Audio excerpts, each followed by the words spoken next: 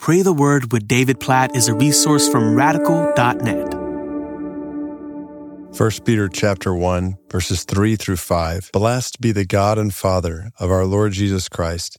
According to his great mercy, he has caused us to be born again to a living hope through the resurrection of Jesus Christ from the dead, to an inheritance that is imperishable, undefiled, and unfading, kept in heaven for you, who by God's power are being guarded through faith for a salvation ready to be revealed in the last time. Whoa, is that a mouthful or what? Like, that's 3 verses that are just dripping with incredible language and truth. And it just keeps going on. I could just keep reading through this first chapter in 1 Peter, but I wanted to read that whole passage. It's only 2 sentences in verses 3 and 4 and 5, but I want to camp out on the last phrase in verse 5.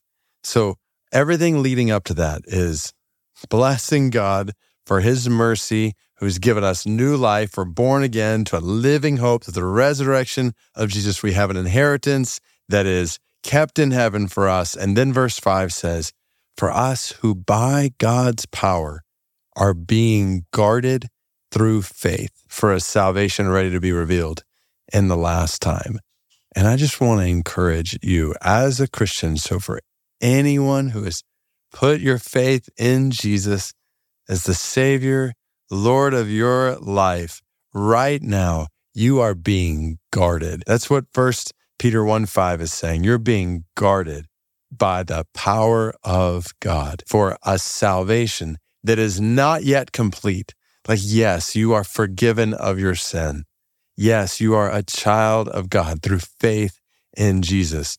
At the same time, you are waiting. We prayed about this in light of James chapter 5. Followers of Jesus are waiting for the fulfillment of all of God's promises, for the consummation of our salvation, the completion, the day when we are with Jesus face to face, with no more sin and no more sorrow and no more suffering and no more death. And right now, in this world where the adversary is coming at us from all kinds of angles, all kinds of sides, trying to distract, discourage, dishearten, destroy us, the power of God is guarding us. And I just want to encourage you with that today. No matter what this world is bringing at you, you are guarded by the power of God himself, and he will keep you.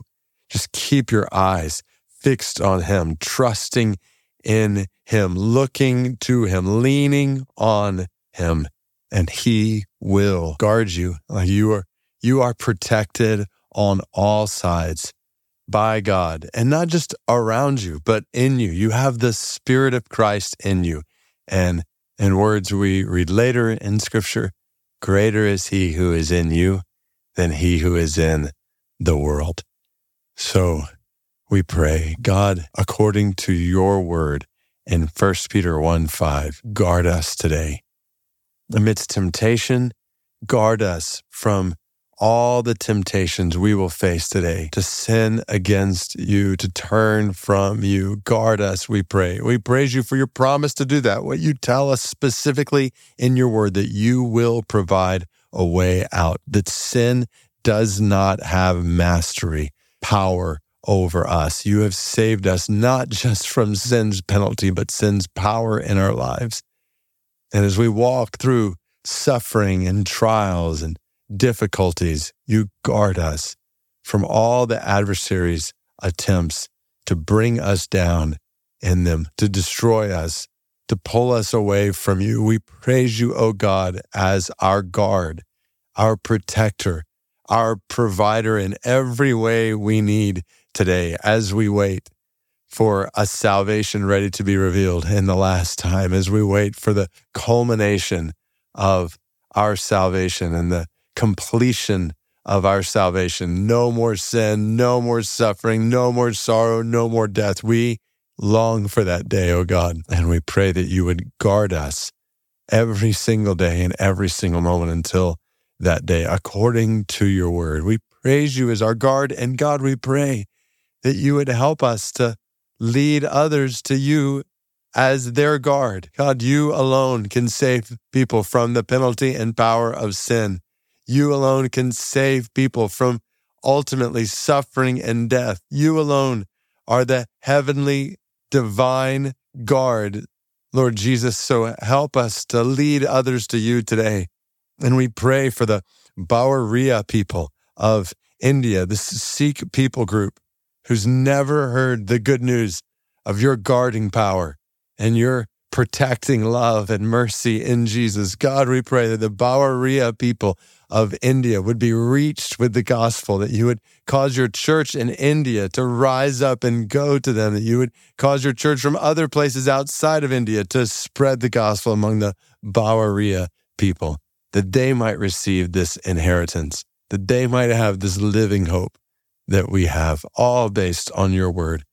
1 Peter 1, verses 3 through 5. In Jesus' name we pray. Amen.